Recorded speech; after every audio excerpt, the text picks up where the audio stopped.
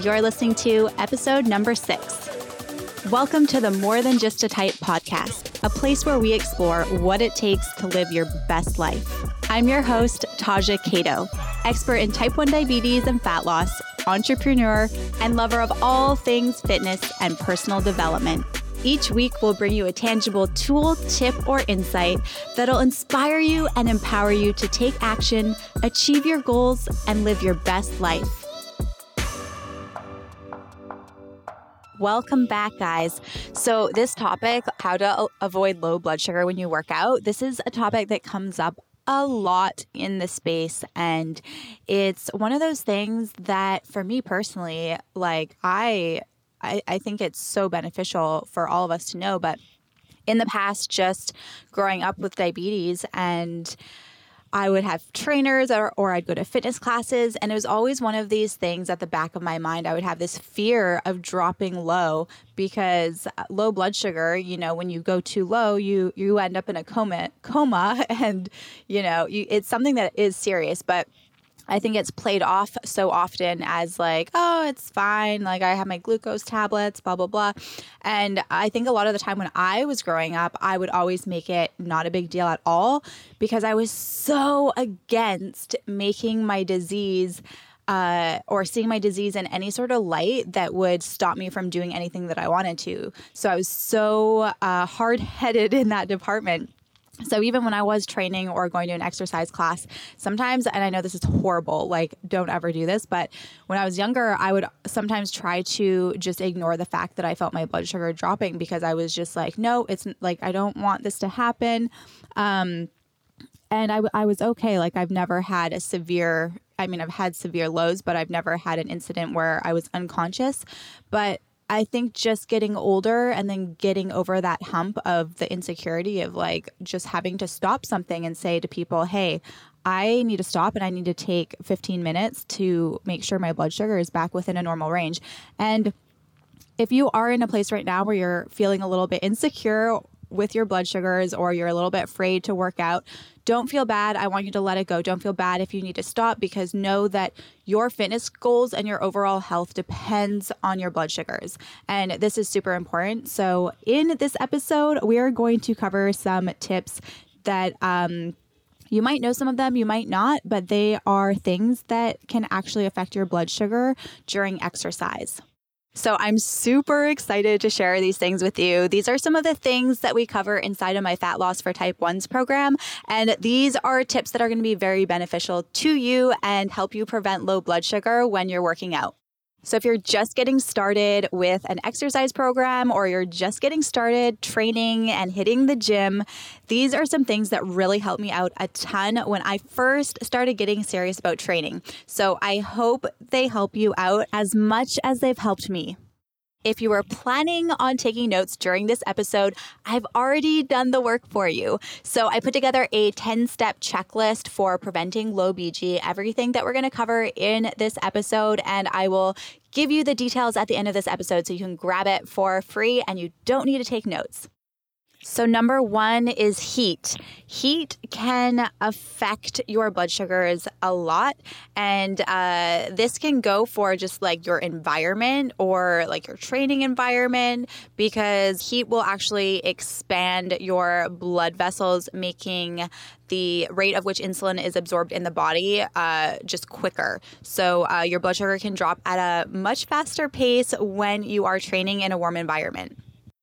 Number 2 is your injection site. So this is the area that you are training, like a body part you're training. So if you're, for example, training upper body and you inject in your bicep before training biceps, then you have more of a chance of dropping low because the insulin is absorbed faster in a body part that is being trained due to increased blood flow in that area.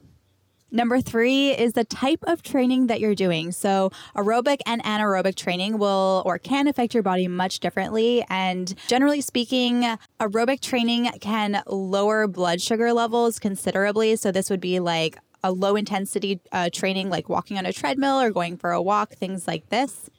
And then number 4 is the duration of your exercise or the activity that you're planning on doing. So for example, if you are doing whatever kind of exercise you're doing, if you're planning on working out for a short amount of time as opposed to a longer period, your pre-workout snack or how you adjust your insulin doses around that training could look a lot different. Number 5 is delayed hypoglycemia, so delayed low blood sugar.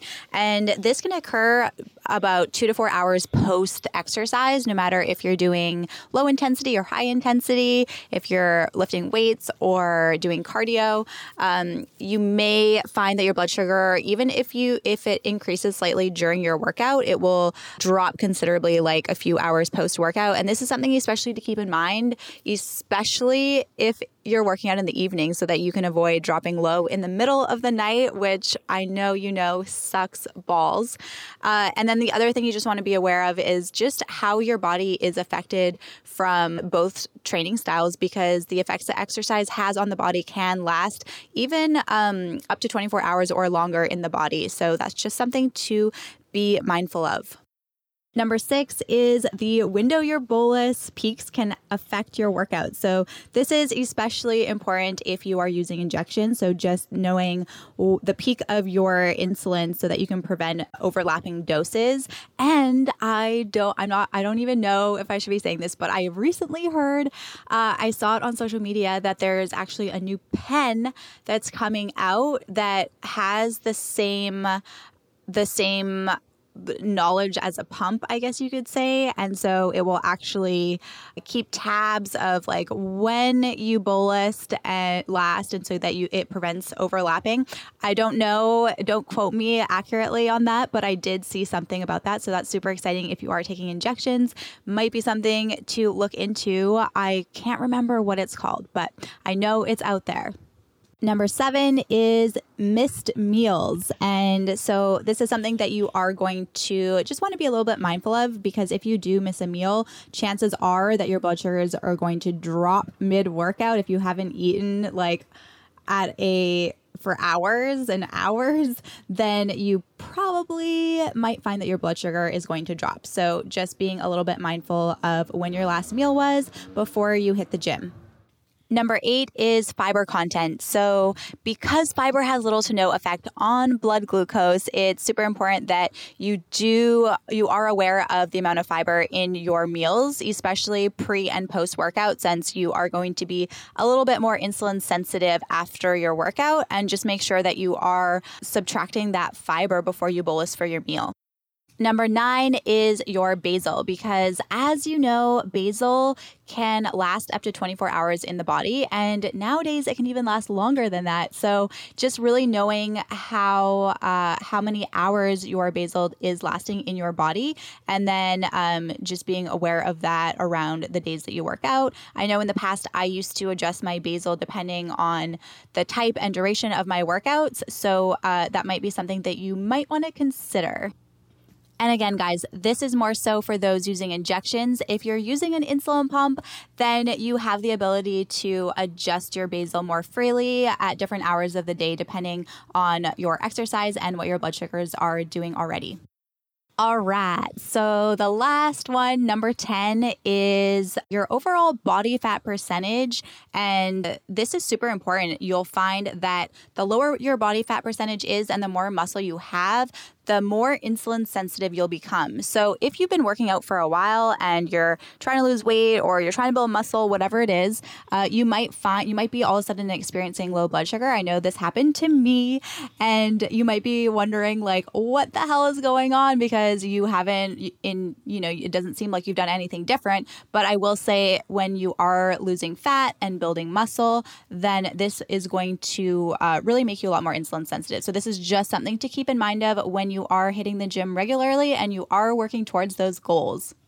I hope you guys enjoyed these tips. And out of all of these 10 tips, is there anything that you guys didn't know before? I hope that you've been able to take away something that maybe you didn't know prior to listening to this episode.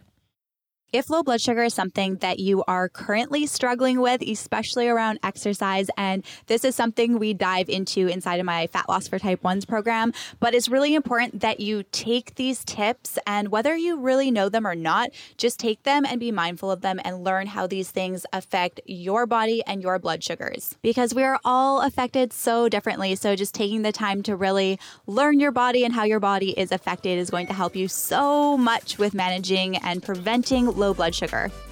You can go ahead and download your free Preventing Low Blood Sugar checklist at diabeticfitnessworld.com/lowbg, and I'll also link to it in the show notes. And again, if you liked this episode, please take a moment to subscribe to this podcast and to leave me a review. It really does help this podcast out a lot, and it really does mean so much to me.